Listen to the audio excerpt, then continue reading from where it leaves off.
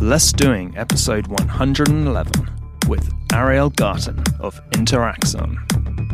Welcome to the Less Doing podcast. Less doing, more living, more living, more living, more living. Hi, I'm Ari Meisel, and this is The Art of Less Doing. I'm going to teach you how to optimize, automate, and outsource everything in your life, including your health, in order to be more effective.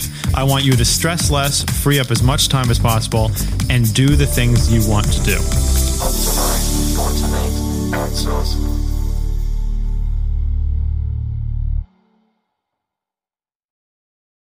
Hey, everybody. Welcome back to episode 111. This is with Ariel Garten of the Muse. Well, it's the company's called Interaxon, but they make the Muse headband. And this thing is just so cool. It's the brain sensing headband. You do a 3-minute exercise basically with their app each day, and it helps you focus and train your brain to focus better. And it is really cool. So Doing how pretty you doing, well. Felix? Yeah, how about yourself? Doing very well. Doing very well. So I'm excited actually for this one because the Muse people are going to be at the big event cool. in May. Okay. I look forward to meeting with them and trying this thing out. Yeah. So everyone, exactly. Everyone's going to get to try it out. So the Muse is awesome, and I'll let you hear more about it in the interview. But it's very, very cool. So in fact, maybe I'll just put it on right now just to get in the mode. There's. Why don't we actually start with the review this week? Let's do that. Okay, so this is a review by Defeat the Drama, and I think this is an iTunes review. It says that this podcast is filled with great guests and valuable information, chock full of important strategies. So thank you very much, Mr. Defeat the Drama, or Mrs. Defeat the Drama. Cool. I have to take guesses which one that is, but thank you very much. Short and sweet. I like it. And yes, as usual, we love our iTunes reviews. So please keep them coming because not only does it give us good feedback, but it keeps us up in the rankings so that other people can enjoy the art of less doing as well. So I'm going to start off with there was an article on Chris Guillebeau's website, and Chris is pretty well known, I think, in the blogosphere, The Art of Nonconformity. And he wrote a book called The Happiness of Pursuit and The $100 Startup. And he's very Tim Ferriss-ish. But he wrote this article called Let's Talk When You're Free. And it's barely an article. It's really short. Mm-hmm. And it says, productive people are never, quote unquote, free. They don't have 15 minutes on their lunch break to have a quick call. They don't kill time. So I really like this, actually, because it's true. And I think this is even more apparent now that I have kids. But it's true. There really isn't a lot of free time. And there shouldn't be, because in your free time, you should be using that to work on stuff that you want to do. And the idea of free time is kind of a misnomer, I think. So it was very short. I just think I liked it. So I thought it was pretty cool. Busy people, productive people are never free. Okay, so Price Jump is one I want to mention. Price Jump is a new app and a website where you can put in a product and get price comparison on it, but which a lot of websites do, of course. But what this one does is it'll show you a comparison of online stores and also local stores around you, which is really, really cool. So, yeah, because yes, you're usually going to find it cheaper online, but there's times when maybe it's $2 more in a local store, but you can go get it right then and there, and it makes sense to just do that. Yeah, it's a big issue, I'd say. Yeah, absolutely. So this is going to give you both, which I really like. So Price Jump, and I tried it on a couple things. I tried it on a couple books and a couple toys and things, and it seemed to work really well. And what I actually found, which was funny, is that the price was the exact same on a couple things, whether it was online or in person. And then there were a couple times when it was like within $2 or $3. And again, if you want it right then and there, or even if it's just on your way home or something, then you might as well just get it. Yeah, right. In person. Okay, so there is a couple websites that I want to put out there, and I'm really curious to hear people's thoughts on them. But one is called Gigster. Gigster, and it's trygigster.com. And basically, you can hire a quality developer for your project in under 5 minutes. So it's outsourcing. It's kind of like Elance, except that it's very specific in that they're pre-vetted, and basically you can get somebody working on it in under 5 minutes, which is kind of amazing. So instead of you having to put a bid out there and wait for people to respond to it and then get on it, like it's something that you just want to get done right away, you can get someone under 5 minutes. They're pre-vetted, high-quality developers on demand, and I love on demand. So you need somebody to work on your app or to do something on a website or to create something from scratch. You can get somebody immediately, and they've apparently. Yeah, and apparently, like they're getting people from Cornell and MIT in here, and California Institute of Technology. That's Caltech, right? I believe so. Well, so they're getting developers from some good places. So essentially, they're ready to go. They're ready to work on your project, and I think this is pretty cool. And you can talk to someone right away, so you can discuss the project and see if it makes sense. But I couldn't find anything about the pricing on this one. Did you know anything about that? No, and that's I think that's probably part of the discussion. There's not. It doesn't seem that there's fixed pricing, but my guess is that it's going to be comparable to something that you might find on Elance, except that in this case they've got like a pool of them that are ready to go and work on things. So the next website or the next service I found is called Gig Sky, and this is travel related. So we mentioned a service a couple weeks ago where you could use your own phone number while traveling and have calls forwarded to it and from it. This is for data. So basically, you get a Gig Sky SIM card that you put in your phone, and then there's an app that goes along with it, both for iPhone and for the Android. And basically, wherever you are, you just tell on the app, you tell it what country you're in, and you've got data, basically. So in that local place. And data ends up being a lot more expensive than anything else in some cases. Whereas a phone call, you can be like, all right, I'm just going to talk for 1 minute, and it's $5 a minute, but like it's 1 minute. Whereas with data, you're never really sure if that file you're sending or the website you're looking at is going to be, 5 megs or 200 megs, so data ends up being really expensive when you do this. So this makes it so that basically wherever you travel, you get a local data plan right away, clever. Which is really cool. That's worth a lot. Yeah. Yeah, and also it's almost more useful in some ways because if you have data, at least you could do Skype. So you don't necessarily need the phone call ability as much as you might need the data. Okay, so now there is a website called Vite.in. And this is a scheduling application or a scheduling service. And it's lacking one very big feature, but it does seem to have something that is really helpful. The feature that is lacking is, I still love Schedule Once for this, that you can have a public-facing appointment page. Anybody who wants to can go to meetme.so/ARIM and schedule an appointment with me. Anybody can do that. What this does is it makes it really easy to schedule with a group. And that's the other side of the coin. And you can't do that with Schedule Once, so you can't be like, I need these 3 people to make an appointment and make it match up with their schedules. So Vite is not offering that public-facing appointment page, but it does let you basically create a group invite right from your calendar. And you can see when various people are busy that are on your team when you make the suggestion, and then it all gets booked and it all goes into your calendar. And it's a really slick interface. It's mobile ready. And if the person is not using the service, Vite, it still will work with them. So I think this is actually really great if you need, whether you're doing something for business or you want to just schedule a dinner with friends. That's great. I like the fact that you don't have to be using it to and that's a big deal. That helps a lot. Well, it's a big source of stress and lack of productivity for people because the average number of emails required to schedule a meeting is 7, which is really ridiculously inefficient. So this can make it 0 emails possibly. Yeah. Okay. So then the last article I want to mention is there was an article it was on CNN actually. It was called "Is College Worth the Cost?"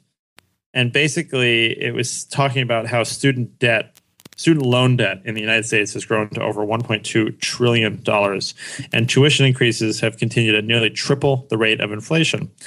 And this is based on a study by the Brookings Institution it's not based on it, but the institution said that the impact of student loans may not be as dire as many commentators fear. And this sparked a whole sort of thing, basically, because, first of all, the Brookings study was totally messed up, and I'll explain why. But basically, the student loan problem, the student loan debt problem, is a very, very big problem. And there was a guy on NPR that I heard a few months ago, actually, and he was saying how in the 70s, he was making the same $8 per hour that, some college graduates are making now when they go and work at fast food restaurant or wherever they might work, and they're making, just above minimum wage. He's like, but the thing was, when he was making $8 an hour in the 70s, he was able to pay for school, he was able to pay for a car, and he was able to pay his rent. But now, all those costs have tripled, and the income has not gone along with it. So but this is not arguing that there needs to be a better wage or people need to make more money. It's really that this whole idea of student loan debt is just kind of shocking. And actually, I feel like, what is your experience with this? Since you went to school in Europe for a majority of your education, people don't go into debt for school in Europe. Well, they didn't used to. They're doing it now. I was actually the last person to not go into to get a free ride, a completely free ride. So it hasn't really been sort of part of the mentality, but people are now paying for college in the UK. I don't know exactly what the rates are or how they compare, but it's my impression that it's still nothing like the rates that that they charge in this country. But I'm just looking on my inflation calculation app here, and $8 in 1975 has the same buying power as $33 in 2011. So that gives you an idea as to what that guy was talking about. Well, no. To me, the idea of putting someone into debt in order to get educated and better themselves and hopefully earn more money is kind of ludicrous, especially when you look at the economic problems and all of the problems that we're facing in the world right now. It's like everybody could benefit from being more educated, and yet we're making it so hard for people. I feel like, at least also, in this country. I mean, to graduate with, and also there's the fact that go ahead. There's this now, having a graduate degree is just not enough for most jobs. You have to have a master's degree, and there's this sort of ridiculous requirement of the amount of college training you need for jobs that you, or rather for skills that you can't really learn in college, from what I can tell, anyway. Yeah, that's the thing, is they want you to have more education, but then the skills that you actually need, they're not teaching in college to some extent. So, it's like my very, very little example is that, I majored in real estate development or real estate when I went to Wharton, and I got a C- in real estate development, which has technically been my career for the majority of my adult life, which I think I've been fairly successful at. But the things that I've done, I never learned it in college, and so it's always something that kind of bugs me. And I don't have student loan debt, which I'm very fortunate, and I'm very grateful for that. But so what this article was saying, or what the study was saying, the Brookings Institute study basically said that it's not a big problem, that it's really overblown, and the student loan debt issue is not that big a problem. But as with every medical study that you and I discussed, there's a lot of problems with this Brookings study. So one big admission was that 70% of the class of 2014 graduated with an average debt of $33,000 per borrower. Right, so they didn't put that in there for some reason. They didn't look at that. They were looking at basically people who they looked at the last 20 years. They didn't look at that. So they looked at between 1990 and 2010, which is what they define as young households. So that's people who are now 20 to 40 years old. But the thing is that people who graduated in the early 90s, the average debt at that time was less than half of what it is today. So, and also the 90s was a totally different time anyway. That's a weird time to look at, to look at a 20-year period and then say student loan debt now is not an issue. It really doesn't seem to make much sense.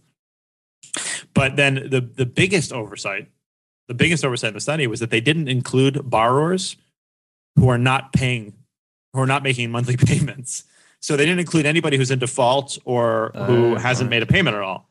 So there's like a whole bunch of people who aren't even able to make their payments in the first place. So the study is ridiculous, honestly, and basically it is a real problem. But then this also goes back to the question again, which is the start of the article: is college worth it? And what seems to be a sort of general feeling is that unless you're going to go into something institutional or something like medical, legal, or really analytical or science, like if you're going to go into finance and you need to obviously be able to do a lot of analysis, or you're going into medicine or law, like, yes, obviously you have to go through that path and that's worth it. But for other things, it's becoming a lot more difficult to justify the value of the education in college. Now, that's not to say that the experience of college is not important, because I can say from my experience that my academic aspect of college to me was not, a tenth as valuable as all of the other stuff that I did. And I'm not talking about partying. I'm talking about like student government and helping to form new companies with other people and helping to work on student government, that kind of stuff, and the extracurricular stuff, and sports if you're into that. But those are the things that I think are probably very valuable. But again, it's also harder to justify the cost of those. So it's a really difficult question. And I think it becomes very, very individual. It is very individual. And in my wife and I have discussed at length as to what, whether it's worth going to, a private college versus a state college, because there's a big price tag difference there. And in my personal observations, I can note, looking at my friends, the people who've done really well, it purely comes down to themselves as an individual. They would go, doesn't matter what college they would have gone to, they would have excelled, I believe. It's not because they did or didn't have an Ivy League education, Yeah, absolutely. So anyway, another unusually big topic for us to discuss on this podcast, but it's something that I thought was relevant as you look at how you start a company, how you be efficient, how you spend your time, and how you look at the value of your time. So anyway, everyone, thank you so much for listening in, and please, we love feedback. I say that till I'm blue in the face, but I do want to hear it as much as we can. So either if that's in the form of giving us reviews on iTunes, or again, now we've fixed it so that you can find the recording button much more easily to find on the contact page of Let's Doing. You can find the recording button so that you can send in a question for us to discuss here. So until next time, unless you have anything else, Felix. Please send in the audio questions. Yes, please go and record that. So letsdoing.com and then click on contact, and you should see the link right there.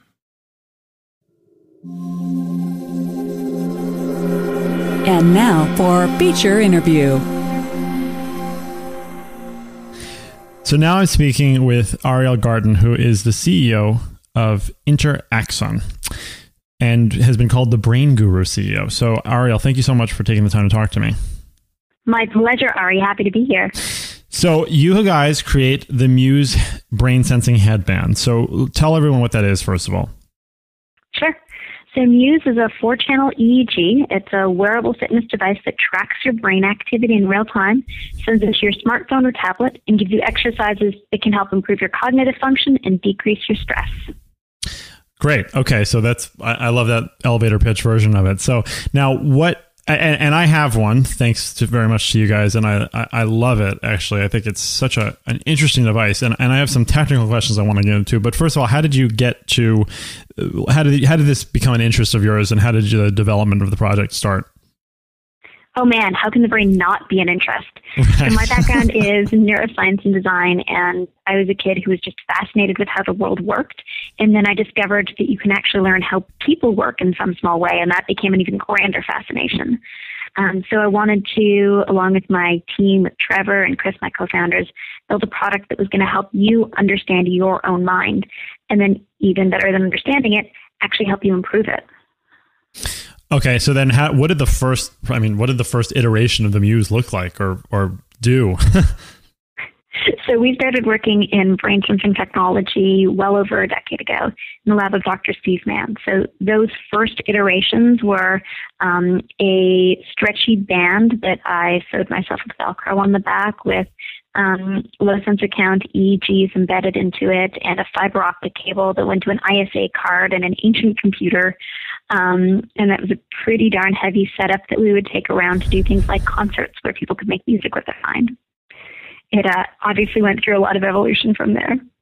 Okay. So the one now is, and most of your profile pictures I've noticed have you wearing it. It's very sleek. It basically looks like you're wearing a pair of headphones backwards. So you have the band going in front of you instead of behind you, or like a sort of, I guess more like a set of sports headphones. So first of all, what are the 4 brainwaves that you're tracking for people, on a novice level? Sure. So it's a 4-channel device, which means that we read 2 sensors on your forehead, 2 sensors by your temporal lobe above your ears.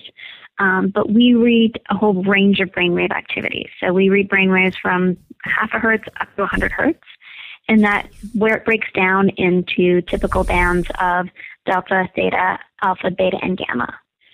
So it's not just that we are reading 4 bands of brain activity. Right. Sorry, that was, I misspoke there. Okay. So, and then what are those different wavelengths typically associated with? What kinds of, like gamma is pretty much associated with like deep meditative states, right? Or am I getting that backwards? No, you're good. So gamma can be associated with meditative states and high concentration. In previous literature, gamma was part of the theories around consciousness. Gamma was part of the binding principle that bound all of the percepts of your attention into a conscious moment. This is not from a spiritual perspective. It's not spiritual consciousness resonance. This is just the things that bring the percepts of your attention into your, conscious perception. That theory's kind of gone by the wayside, but it's still well recognized in attention. Beta is really cognitive processing. Beta can be associated with anxiety, and it's also associated with working on problems, particularly in your frontal lobe. So reading, cogitating, mathematics, etc. Interestingly, if you ask a engineer to do a math problem, you're not going to see much of a rise in beta. If you ask an art student to do the same problem, you're probably going to see beta go through the roof. Alpha is associated both with relaxation and with focus. So an increase in alpha leads to a decrease in external sensory processing, which means, one, that you have less information come in, so you are in a more relaxed state. It is a state that you see in as you're entering into first stage sleep, so as you're in bed relaxing. It also means, if you have a decrease in external sensory processing, that you are having less objects to attend on in your environment. So you're not listening to as many sounds. You're not picking up 1,000 little distractions around you. So interestingly, alpha is correlated with both of those states. Delta is deep sleep, and theta is correlated with both dream state and some meditative states. Okay. So now the current iteration, or at least what I've seen with the app that you have, you're really focused on helping people become calmer and more focused, right? Mm-hmm. So now why, well, I mean, it's sort of an obvious question, I guess, but why choose that instead of, like there's other, not brain sensing necessarily, but there's other sort of technologies that are really focused on making you like hyper focused and not necessarily making you agitated or something. But do you sort of see being calm and being focused as like the same thing kind of, or is it the same thing? So being calm and being focused are the same thing in some important ways. So one is around the characteristics of alpha that we now understand. Previously it was thought that beta was focused, and you hear a lot of literature, oh, your beta is up, you're focused. Well, it just means your beta is up. That means your brain is working hard. Is that a good thing? Not necessarily. Right. And then when you look at the mindfulness and meditation literature, what you're discovering is when you, for example, meditate, you are actually building states of focused attention. So although most of us experience meditation as an act that is very calming, what you're really doing during that time is teaching yourself to build focus. And when you build focus, you do two important things. You increase your focus, which is obviously a good thing. And you also decrease the outside distractions that cause stress and anxiety. So all the things that pull at you moment by moment, the email going, your phone going, your kids crying, all of that is obviously stressful and distracting. The internal distractions can be even worse. So every time you have a negative thought that causes you anxiety, like, oh, I'm not good enough, or oh no, it's going to be late and they're not going to like me, or you have negative feelings that come up. Both those kinds of distractions are things that cause us immense amount of stress. That's actually kind of the core of where our stress and anxiety comes from, the thoughts and feelings that we have triggered by the external stuff that brings them up. And so when you build your state of focused attention, what you're able to do is be much more resilient to those internal and external distractions, leading to less stress. Gotcha. Well, and that's a very elegant explanation for it, honestly. Now, what kind of things have you done personally? I know that there's recommendations in the app and stuff, but personally, what have you done to improve your focus, improve your calm that you've seen, measurable results from? I know this is a kind of stupid and obvious answer, but Muse. Prior to Muse, I was one of those distracted people. I was certain I had ADD. Being a neuroscientist, it was very, I would go through the standard like DSM tests for ADD, and I'd be like, yep, that's me. And then I started musing. I was somebody who could never meditate. I would just sit down and my mind would just start wandering to the point where it would cause me frustration and I couldn't engage it. And through musing, I was really able to train my focused attention in a way that was really powerful. And in the past, if there was any little sound in the office, I'd be like, hey guys, shut the F up. I'm trying to focus here and it's not working. And now stuff goes on around me and it doesn't matter because I'm just engaged in what's in front of me without being pulled away by it. And so you're saying just using the app itself, is that so you haven't had to learn how to breathe better or to meditate or to focus on something, or is it really just through using the app itself? Through using the app itself, and then using the app itself creates a kind of dialogue and a gateway. So obviously no one solution is an amazing solution. The world is filled with tools and techniques that you can learn and you can apply. But once you start down one path, it then opens you to recognize that there are other solutions within that methodology that work. So when you start musing, you start to realize, okay, I can focus my mind and I don't need to be distracted by this thing. And then you start to recognize, okay, well, my mind's not going down this path and I'm not buying into this. Oh yeah, that kind of sounds like that stuff that somebody told me about meditation in the past. It didn't really make any sense. So I couldn't understand how you would, shut down your mind. But now I kind of get how I can actually direct my focused attention. And that whole part of meditation now makes sense to me. So I can start listening to those things or, read those authors, and the things that they're saying can resonate because now I have a tool that allows me to understand how that can apply. Sure. And so it's really interesting because when I've been using the headband and the app since you were so kind as to give it to me to try out at the Bulletproof conference, I think almost a month ago. But I just did a session right before we got on here because I wanted to have some fresh numbers. And I was in a 3-minute session. I was calm for 96 seconds. I was neutral for 63 seconds, and I was active for only 21 seconds, which is kind of amazing. Where your goal is to not have an active mind. So I was very happy with that. And what's so interesting to me is I feel like I've learned how to control stress and my mind quite well, but without people having seen the way the app works, you are supposed to sort of close your eyes and listen to the audio cues and stuff. But anytime I opened my eyes and I saw the countdown timer, that immediately made my mind go active. And it was really, it's always interesting to me to see that because I heard my wife's footsteps on the staircase. I heard one of my dogs barking, and none of those things had made my mind go active. But just looking at that countdown timer immediately made my mind go active. And it's really interesting to kind of learn those cues. Like, what is it that's, the shiny object that's getting your attention? Yeah, I was sitting with somebody the other day and watching their Muse session. And the cool thing about Muse is you as the user hear the sound of your mind. So when you're thinking, distracted, ruminating, worried, you hear the winds pick up. Yes. And then there's an interface in front of you where you can actually, where somebody else could see your mind if they so chose to, or you so allowed them to. And the sky is clear when you are in a state of focused attention, and it's windy, there's clouds on it, when your mind is wandering. So I was sitting next to someone and she was musing, and it was clear, and then all of a sudden a storm came up. And then, she fought it down.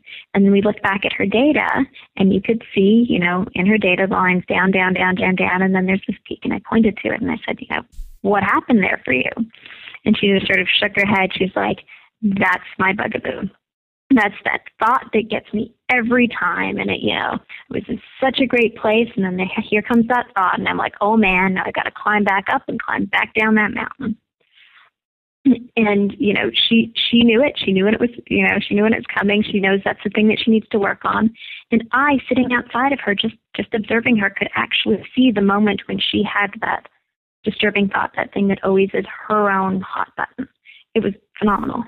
Yeah, and sometimes what I find with most activities, whether it's sleep tracking or rescue time to track your work, just the awareness alone is sometimes enough to make a significant change without you having to actively do anything. Indeed. Of course, that awareness then prompts you to internally do a whole bunch of things, but it feels like you're not doing anything. Right, yes, not of magic. course. Right, no, of course. But it triggers a whole set of processes that lets you work on it. So what are some of the plans for the future in terms of what you're going to do with either the physical device or the apps itself or other apps? What's the future look like?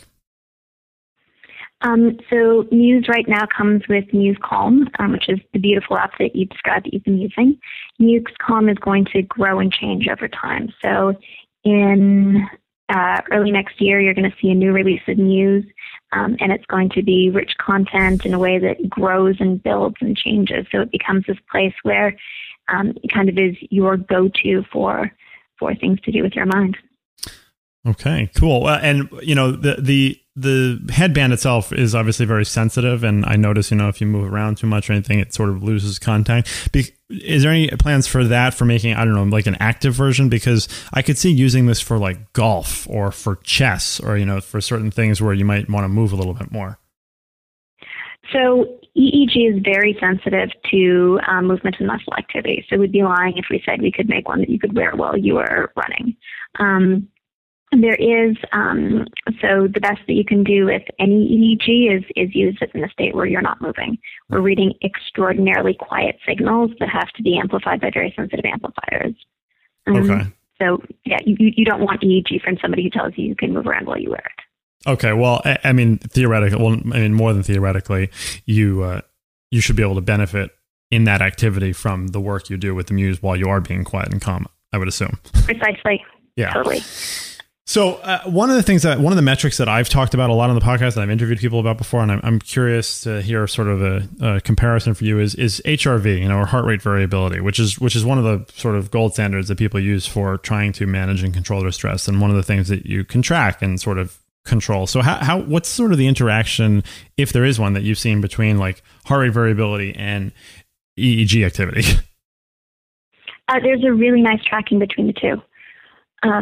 We can often see heartbeat in EEG, so we can, on the same device, get a direct correlation. It's one of those artifacts that you can then use to be turn into a positive.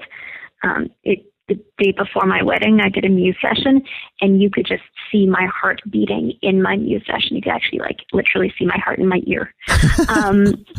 It's really cute. And so we've done great correlation between HRV using folks like HeartMath and a lot of the other wonderful HRV sensors on the market. We're also starting to look at correlation between breath with folks like Spire. There's very interesting things that happen to your EEG patterns during breathing. And you can see in one's EEG the ebb and flow of breath as well. Okay, well, and so obviously there's a loop there, right? Because the brain controls the heart, controls the brain, the vagus nerve and breathing and all that stuff. So how much, do you really need to use all of those to get sort of a full picture? Or, you sort of answered this, you said you could see your heartbeat in your EEG, but how much of that is cause and effect? Is there a way to sort of correlate that, or can you use the data somehow to do that? You can absolutely correlate it. I think it's maybe more of a philosophical question which is causal. Sure.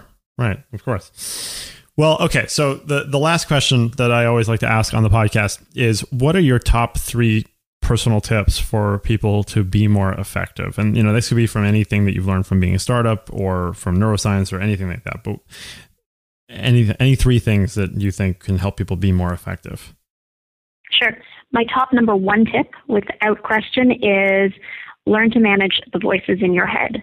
We all have this amazing little being in our head called the inner critic, and it comes to us with fascinating and frightening things all day long. It tells you things that blatantly are not true, like you are not good enough, you will not be capable of this, they will not like you, your hair looks stupid.